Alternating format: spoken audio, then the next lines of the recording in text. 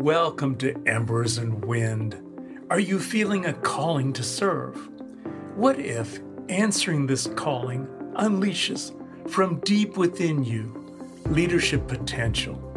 I'm your podcast host, Keith Weidman, blended 3 decades experience with knowledge from multiple disciplines to unleash hidden potential in others. In this weekly podcast, my distinguished guests and I will share what fuels us and how we serve. You will feel a gentle wind on the embers of service that glow within you. You will receive kindling for your capabilities and knowledge to build skills. You can utilize this gentle wind to ignite the kindling. You will be guided to do this for people you lead and serve. You can apply what you learn with people you love. Get ready to feel the gentle wind. There was a time when today's guest was living a pretty average life with a wife, 2 kids, a dog, and all the normal trappings. Then in December of 2012, he hit his deepest rock bottom right after his wife learned of his 3-year-long affair. Suddenly he was bedding down on his friend's futon with a cat. That Christmas night, he realized that his life was unsustainable, and he might very well find himself under a bridge. Something had to change, and he was that thing. What followed was a years-long exploration into his personal growth. This has led to a looping journey through the science of happiness, the science of abundance, and the science of, for lack of a better term, reality shaping. That is building the life you want. He is now living the best life he's ever had, and it keeps getting more and more interesting. He asserts if a schlub like him can upgrade his life, so can you. The title of this episode is The Happiness and Abundance Project. Please join me in welcoming Larry McInnes to Embers and Wind. Welcome, Larry. Hey, Keith. Good to see you again. Good to see you too. Let's begin with the word schlub. I was shocked to find that word in the dictionary. Please, for the benefit of listeners, define what you mean by the word schlub. Yeah, I was afraid you were going to start with that one. Looking backwards at that time, I was really no one special. I was just a guy mowing the lawn, taking care of the dog, raising kids, just like everybody else in town. Yeah, just living the life and not really taking advantage of it. How did you perceive yourself when you hit that rock bottom? So rock bottom was Christmas night 2012, and nothing is lonelier than living on your friend's sofa. I'm actually grateful that I figured out my situation as quickly as I did. It took me a good month, but when reality grabs you by the lapels and slaps you around, you take notice. It's not a pretty, not a happy sight, but I knew that if I didn't act, something probably horrible was going to happen, and I didn't know how I was going to act. So I did the only thing I knew I could do, and that, the next morning was just to run, which is kind of an interesting metaphor, right?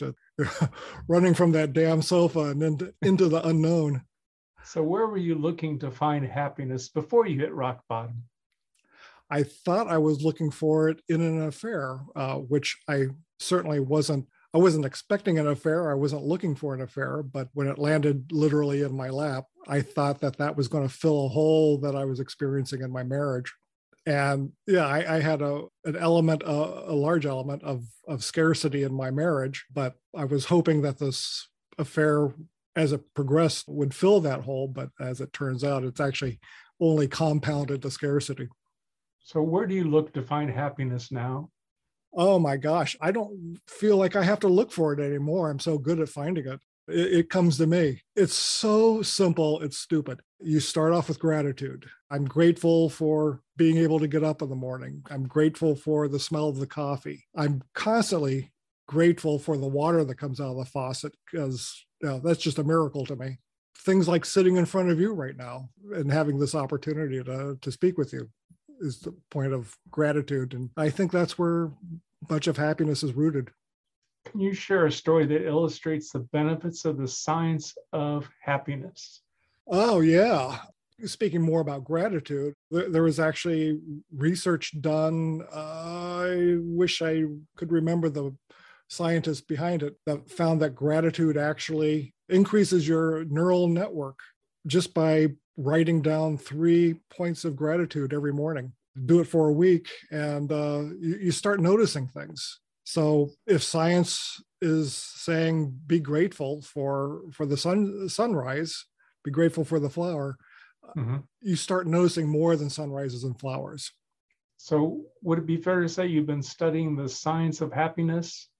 Yeah, I've been studying it. It is endlessly fascinating to me to find how it applies to not just getting out of bed and not just enjoying our coffee, but also how it makes life at the office better. It makes employees more efficient and productive. Happy employees are more likely to get raises quicker and get promotions faster. So it's really all around us in all facets of our life. So is there a difference between happiness and joy in your mind? Well, I was going to say they're synonymous, but it might be just a matter of intensity, I suppose. Happiness is more of a baseline emotion, and where joy might be these spikes of euphoria. Mm-hmm. So what about the science of abundance? Tell us more about that. The science of abundance is relatively new for me, but it kind of dovetails in with happiness. There's such a thing called an awe walk. You're walking around, you just take in the beauty and the glory of your environment, especially if you can do this outdoors. It's been measured that it literally opens up your field of view, and you notice things, you notice people that you may not have noticed before. And this includes opportunities. Even if you're not walking around in an outdoors environment, opportunities arise and you can more readily recognize them for what they are. Sometimes these opportunities are financial, not always, but it could be an abundance of relationships or just connections. So why do people who have not studied the science of abundance tend to lean on scarcity? This goes back hundreds of thousands of years. Our ancient ancestors were wired for scarcity because we never knew where our next meal was going to come from. And it was actually a scarcity that helped the human species survive for millennia. Well, it's only been a relatively recent event in human history, say in the last 100 years, where food comes from for much of the population is not a big deal. But our environment has changed a lot faster than our genes. So what's wrong with the perception of scarcity today? It gets in the way. It's unnecessary. There's actually a mindset out there, an exponential mindset. Peter Diamandis is somebody that talks about this. A scarcity mindset means, you have to bake a pie for a room full of people and cut the pie into smaller and smaller slivers in order to feed everybody until you run out of pie. Well, an abundance mindset, exponential mindset, when you run out of pie, you bake more pies. So we, thanks to things like the internet, Zoom calls, we have an opportunity to meet more people than ever before anywhere around the world. And that's where opportunity lies. That's where your more pies come from. So tell us more about your benevolent mission. Okay, my benevolent mission, this is it. You're listening to it. It is to train people on how to raise your baseline of happiness, and thus opening up yourself to more opportunity.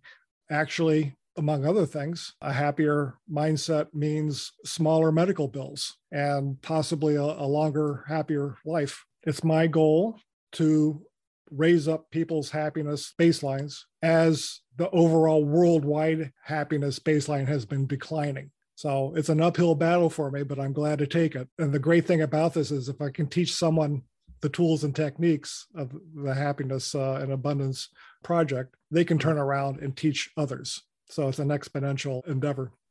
And then you and I have not talked for a while. So I think you've made some changes to who you target now.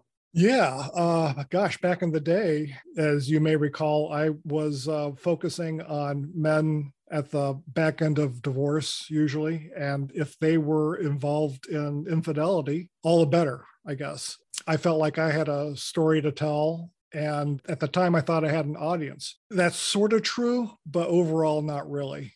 I'm finding through market research that women are actually more open to my message now than men. And maybe that's just because guys don't like to ask for directions. I don't know. So you've pointed out a shortfall of the male species. Yeah, I know. Sorry about that.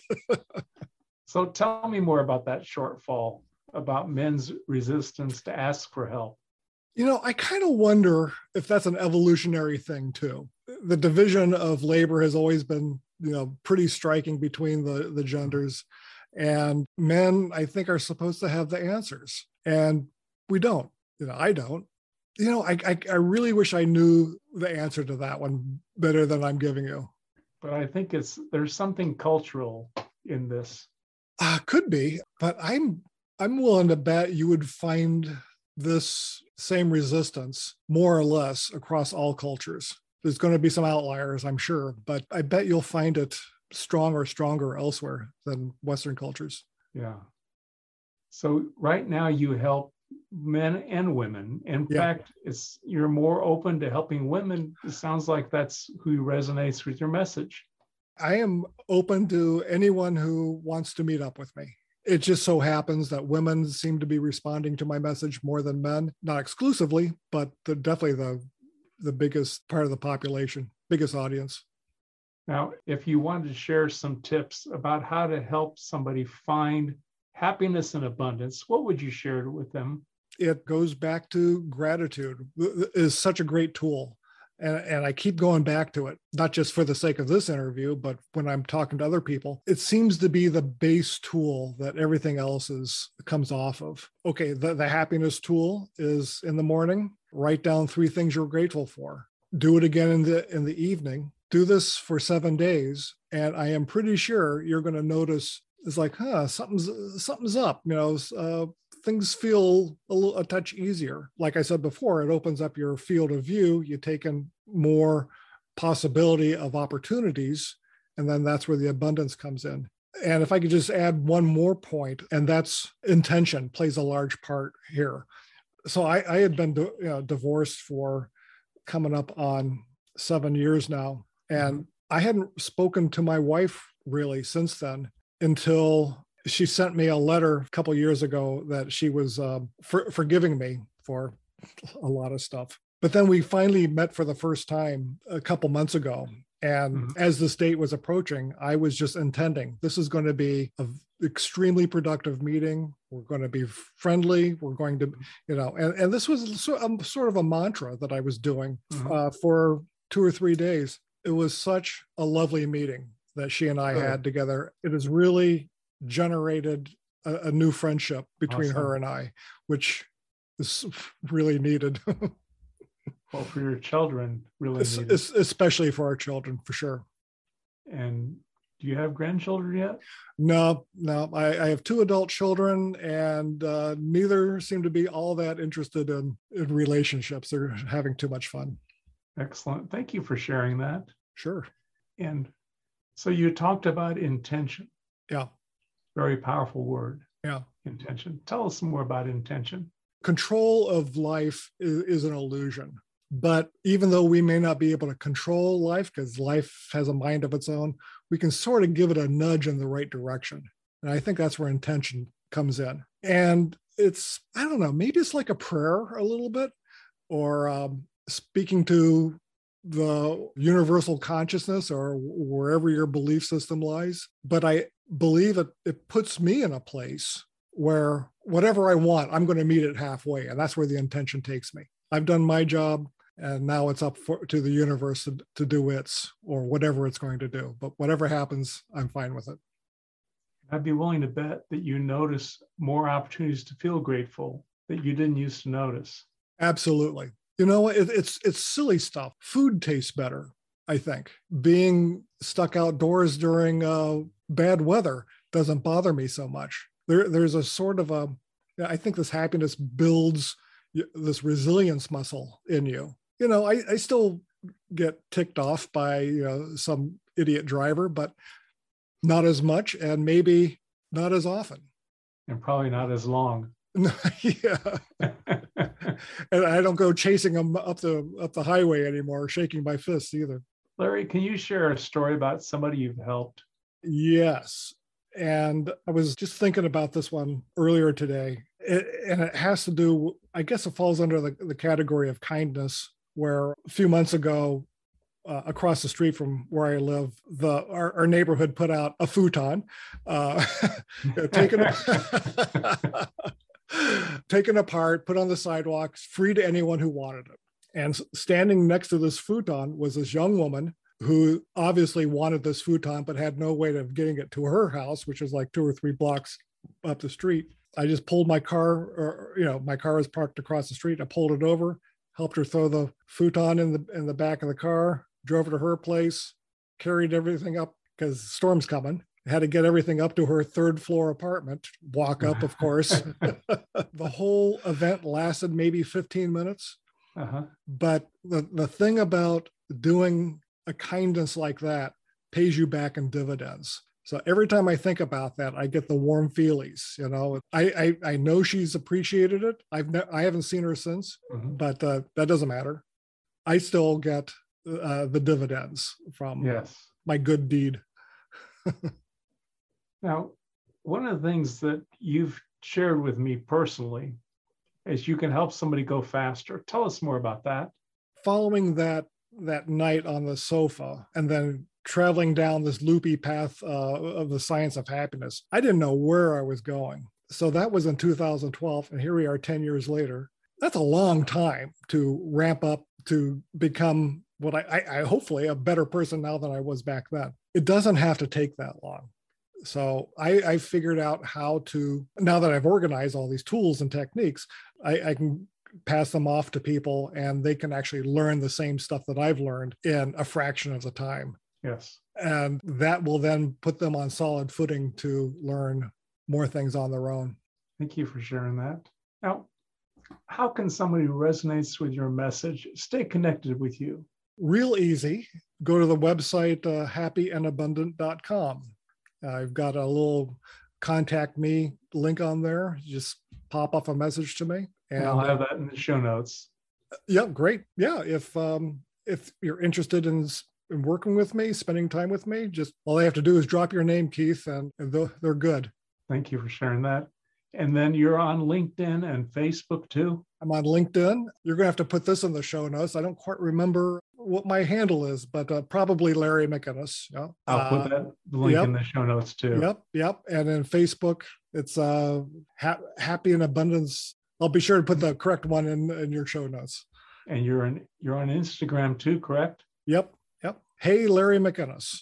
Very good. And then how can someone learn more from you? You can go to happyandabundant.com. I just put up a link that will set you up with a quick questionnaire and figure out your own happiness baseline. It's all science-based, thanks to the kind folks at University of Pennsylvania. And that's it. You learn something about yourself, and I get in touch with you a day or so later. Very good. Do you have a benevolent call to action you want to invite listeners to accept? Yeah. Once again, gratitude, gratitude, gratitude. You can do it on Post-it notes or preferably a little journal, but yeah, just keep a gratitude journal. And it is pretty shocking. I can't iterate this enough, obviously, because this is probably the most powerful tool in the toolkit. And when is the best time to somebody to record in a gratitude journal who they're grateful for, or the 3 things they're grateful for? I would say in the morning. It's sort of a meditative hour, but you know what? You always keep a little black book in your back pocket. As you're walking around, you'll see something. You write it down. Yeah, very good. Or even better, take a picture of it. Larry, I want to thank you for being a guest on Embers and Wind. This has been a treat for me. Keith, I really appreciate you you inviting me on. I really enjoyed this whole time with you. I've enjoyed it too. Good. And thank you so much for joining us as a listener. We look forward to seeing you next week. Thank you so much for joining us for this week's episode of Embers and Wind. If you enjoyed today, please come back next week. Please also share this episode with a friend.